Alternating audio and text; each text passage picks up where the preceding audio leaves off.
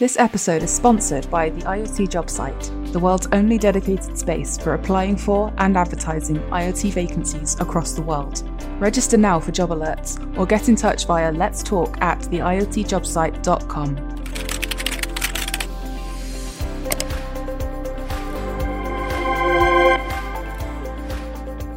Welcome to the IoT podcast show. I'm your host, Tom White. I'm excited today to introduce Nordic Semiconductors to the podcast.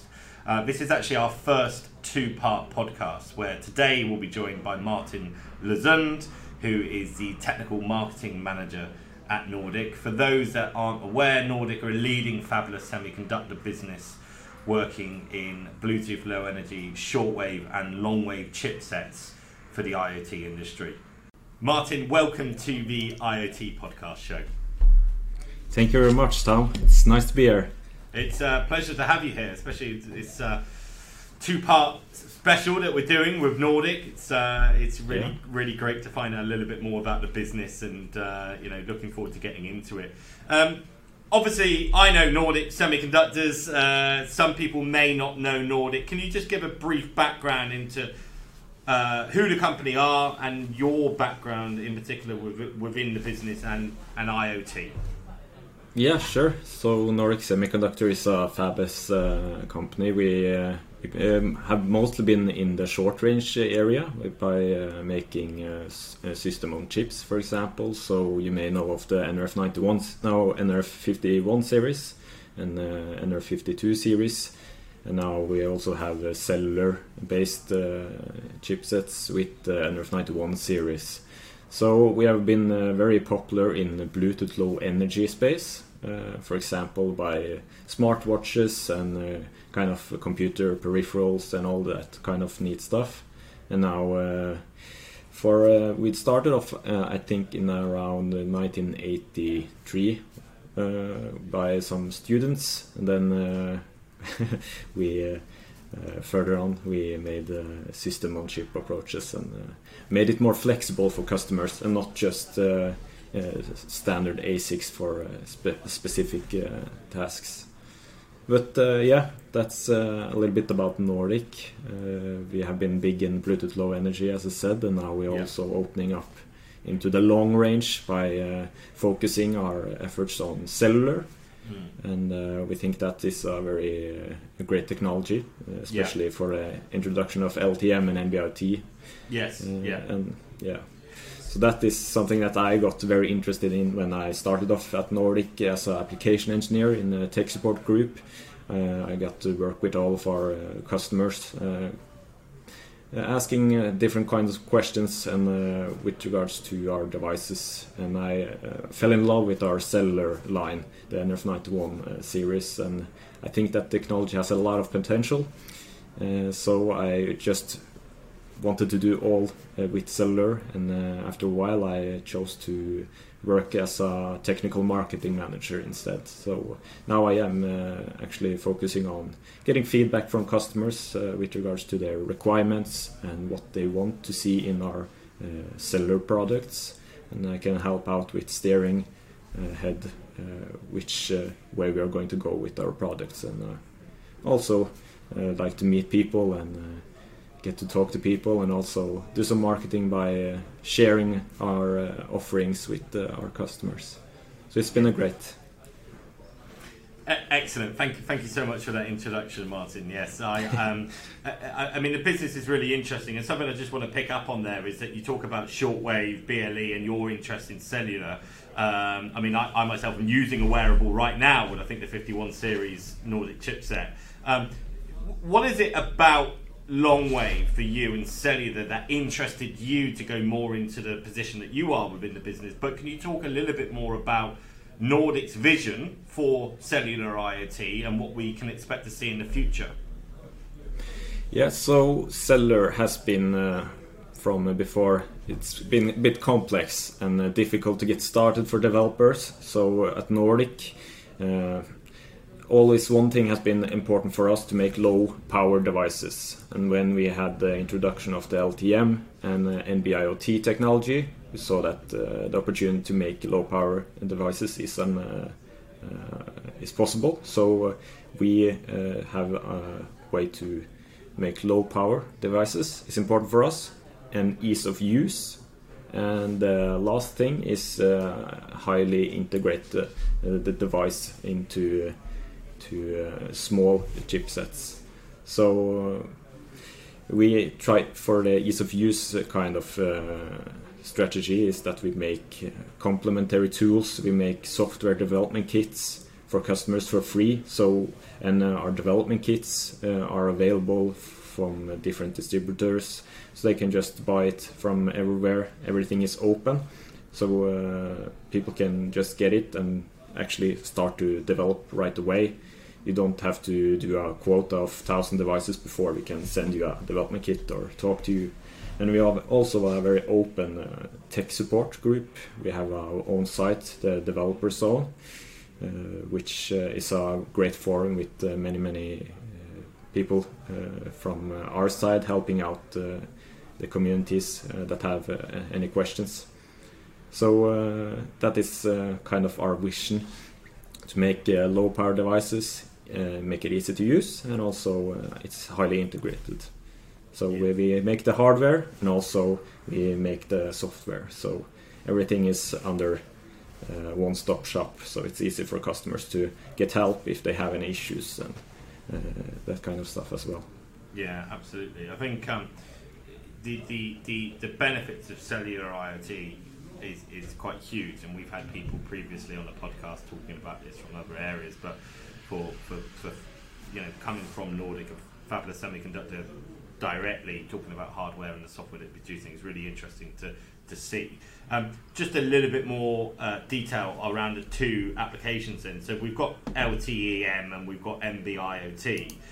In terms of the benefits of those protocols, what can the average user expect to see from this? So sort of the man on the street, how is this going to enrich their lives in your view, Martin? Well, for the average guy in the street, it would make things around him much easier to be connected to the internet, right? Because for cellular technology, you don't need a gateway. For example, from your home, you have your Alexa and everything at your home. It's connected to Wi-Fi, that kind of stuff. You need a gateway in between. But with cellular, you get direct connections. So, for example, you can have smart cities. You have light poles. You have smart bins for the trash. That's connected directly to the internet, for example. So, I think we're going to see many strange things, but also awesome products in the future that's connected to the internet via cellular, basically. For example, in 5G that's rolling out now, we have three sectors, right? We have the massive IoT, which is basically LTM and NB-IoT, and we also have the the critical. It's called critical, machine type communication, which is ultra reliable, ultra low latency, which would be for cars, for example, that needs low latency. You can have smart cars in our cities with for example, self-driving cars. Who knows if that's going to happen through that technology. And also we have the enhanced mobile broadband for 5G, which is for streaming for 5K and 8K and broadcasting VR, AR, that kind of stuff. But our main focus is for the massive IoT space, which is the LTM and NB-IoT, which is all the small devices around the world globally. So, for example, things that you have at your home or things that's out in the streets or out in the nature, for example. So I think everything around us can be connected through to the internet in the future. Yeah. I mean, people talk about everything everywhere being connected and so on and so forth. And I think the benefits of cellular, as you say, is massive to enable all of these different types of devices and so on. So it's really nice to see what Nordic are doing here specifically. I know one of the things that the business is involved with is asset tracking, and something that's really been enabled. The idea was there before, but the technology needed to advance, and cellular IoT is something that's enabled that to really progress and innovate. What would it look like in the future then? So from what we see as asset tracking at the moment to where the vision that Nordic have for what could be possible with cellular IoT? Yeah, since asset tracking has been around for a while already through the 2G and 3G, for example, but that is not low power, and that is often something that you need in asset tracking application. You want to have a device, for example, a tracker on a postage delivery or whatever, that lasts for years or at least for a very, very long time, and that is now possible through the technology in itself, and that we develop a device that is highly optimized for low power. So that means that you can have a device that's out in the field for 10 to 15 years without changing the battery. And also if you include, for example, energy harvesting on top of your device, for example, to get solar power to charge up the battery, you can have your device out in the field for much longer time, and also you can have it the possibility is endless when you combine technologies with energy harvesting as well. So for example, we have Sodac is a company that does exactly this. They have an asset tracker using solar and also with the cellular technology. I was just going to say, so Sodac is someone that I know quite well, Jan William and Ollie, right. Very interesting business, very good Dutch IoT company for listeners out there that may not know who they are. Yeah, absolutely. So I think since devices are getting smaller and smaller, it's getting cheaper and cheaper to get into this. So now it's the perfect time to look at, if you weren't already looking at it, cellular IoT technology and developing this. Yeah, I think absolutely. You touched on energy harvesting there. So this is something that really kind of opened my eyes, actually. The concept of energy harvesting and how we're going to be able to self-power devices in the future, because that's really a limitation, I suppose, isn't it? One of the last limitations of IoT devices, the fact that the battery power could be good enough for them to last, say, 2-3 years out in the field, but ultimately, sometimes when you install these devices, you kind of can't come back to them. It would be actually unequitable in terms of time where they may be positioned. And one of the concepts of energy harvesting that's likely to come out in a consumer context is remote controls for televisions and for peripheral devices. Very, very likely that most of the OEMs now are going to have those self-powered, right, rather than necessarily needing external power.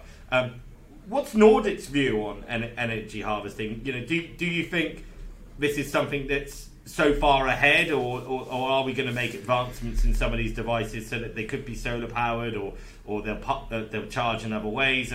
I'm curious to see the different the ways that we can keep IoT devices powered. Yeah, so at Nordic we see that energy harvesting is definitely a technology that is future-proof, and we have partnered, for example, with a company called Novi. We have had a partner webinar with them, and they have made an energy harvesting PMIC, power management IC, with, for example, they have combined the nRF9160, our cellular device, together, and also made a development kit to showcase this energy harvesting through solar power. So the technology is already there, and we have already customers looking at this. Sodac, as I mentioned, using solar power to charge up their asset tracking devices, which is also communicating through cellular. But for example, if you see on the short-range devices that we have, Bluetooth Low Energy and that kind of stuff, they use a lot less current consumption than cellular. So that is definitely something that energy harvesting can benefit, that you don't need an external source together with, for example, energy harvesting. So you can have, for example, a button that you press that sends a Bluetooth Low Energy signal, and the only charging the device is getting is through the motion of you just pressing the button. So we have seen customers made devices out of this as well. So it's a great combination with our low power devices. Yeah, absolutely. And in terms of the business, and this is the chance to really to talk about how Nordic differentiates themselves, but you've always been fairly synonymous with a lot of low-powered BLE type devices. A lot of companies have picked up Nordic chips to run several devices, and kind of the go-to fabless semiconductor in some instances. Well, why is that? You know, what makes you the market leaders in what you're doing? And obviously, I don't expect you to reveal your secret sauce on the podcast, Martin, but surely there are some things that you're doing specifically well that perhaps other businesses could learn from, shall I say? Yeah, I think our approach of being very open and transparent around things has been very beneficial. For example, we have a software development kit that we just deliver out for free, which is open source, using the Zephyr real-time operating system, for example. So we offer our firmware software for free, as well as we have different complementary tools. We also just made this, I think it was last year, we shipped out this power profiling kit 2, for example, which you can use for every device to measure current consumption in real time. And this is just something that we provide to developers for a very low price to get them started, so they don't need to get expensive equipment. We just want people to get developing with our products quite easily. So it's to get started, to make that leap very short and easy to use. And also, I think another thing that's been highly beneficial for Nordic is that we have our technical support group through the developer zone. So where everyone gets support, even if you are a tier 1 customer or just a Ted in the shed, right? So everyone gets support from our engineers. So I think that has been one of the secret ingredients, great tech support. Well, it's not secret, it's just how it is. Yeah, I think that's one important part to make customers get the support that they need. Yeah, well, I think that's really nice to hear, because traditionally speaking, you know, customers would get a level of support commensurate to how much money that they're spending, right? So tier 1, tier 2, tier 3, and some wouldn't get any support, and would then have to go to various integrators to get that. But you know, by virtue of the fact that you're actually shipping out free boards, to getting people to use your hardware and start developing and working with the open source community, that is a differentiator, right? You've only got to look at, you know, Raspberry Pis and Arduino boards, etc. in the past, that if we are to get people developing and coming up with new concepts and ideas, the barriers to entry to do that has to be low. It has to be inexpensive. And I guess really you're looking for the future talent, right? You know, the future people, you know, the graduates, the people that like to play about with soldering irons and hack stuff up and make stuff work, right? Because that's what's going to increase the use of awareness around Nordic's chips, but also to innovate more ideas. And I mean, would you say that that's one of the ideas behind all of that? Yeah, exactly. That's I think it's a perfect description of that. We also, for example, have partnered with people to make boards for children. The microbit you probably heard of. Yeah. Okay. We just launched a microbit 2 now. So with our new chip on board, so to get people started in a very early age to get used to actually developing and programming. I think that's a nice initiative to kind of get people going. Yeah, well, 100%. I mean, it's people talk about mathematics, and the brain is at its most advanced around 18 to 20 years old when it comes to the processing of algorithms and maths and logic, right? So by starting people doing programming as early as possible, it's surely a good thing, because there isn't preconceived notions, and you grow and as you learn, etc., things get better and better. I mean, it's topical at the moment. When you look at sort of slightly esoteric things like the NFT project that's happening at the moment. There's something that's gone out in the press about this 12-year-old programmer learning Python from scratch and being able to do that. Without these initiatives, it's very, very difficult to enable the next generation of people to continually innovate. So I think that's a great thing that Nordic are doing, and obviously with success. Yeah, thanks. Yeah, I think it's a very good initiative. Yeah, excellent. Well, Martin, it's been fantastic to learn in this part one of this episode with yourself about a little bit more about the initiatives that you've done so far in shortwave and obviously long wave technology and things that are getting you excited about cellular IoT. Thank you ever so much for your time. Where can people find out more about Nordic? Social media, websites, etc. Could you share some of those with us, please? Yeah, so our webpage is nordicsemi.com. We also have a Facebook page with Nordic Semi, and also Instagram Nordic Semi. And for tweets, Twitter, we have Nordic Tweets, so you can reach us there as well. And also we have LinkedIn, which is Nordic Semi. Okay, excellent. All right. Yeah. Thank you ever so much. Martin, it's been great. Thanks for coming on the IoT podcast. Thank you, Tom. It's been a pleasure. And as usual, guys, if you'd like to find out a little bit more about Nordic Semiconductors, do follow the social media sites that Martin mentioned. Get involved in the discussion on LinkedIn, on our website. Everything that we do at the podcast is to enable and foster talk and build the community around IoT. So we really do value any shares or comments or likes that you can give. And until the next time, thank you.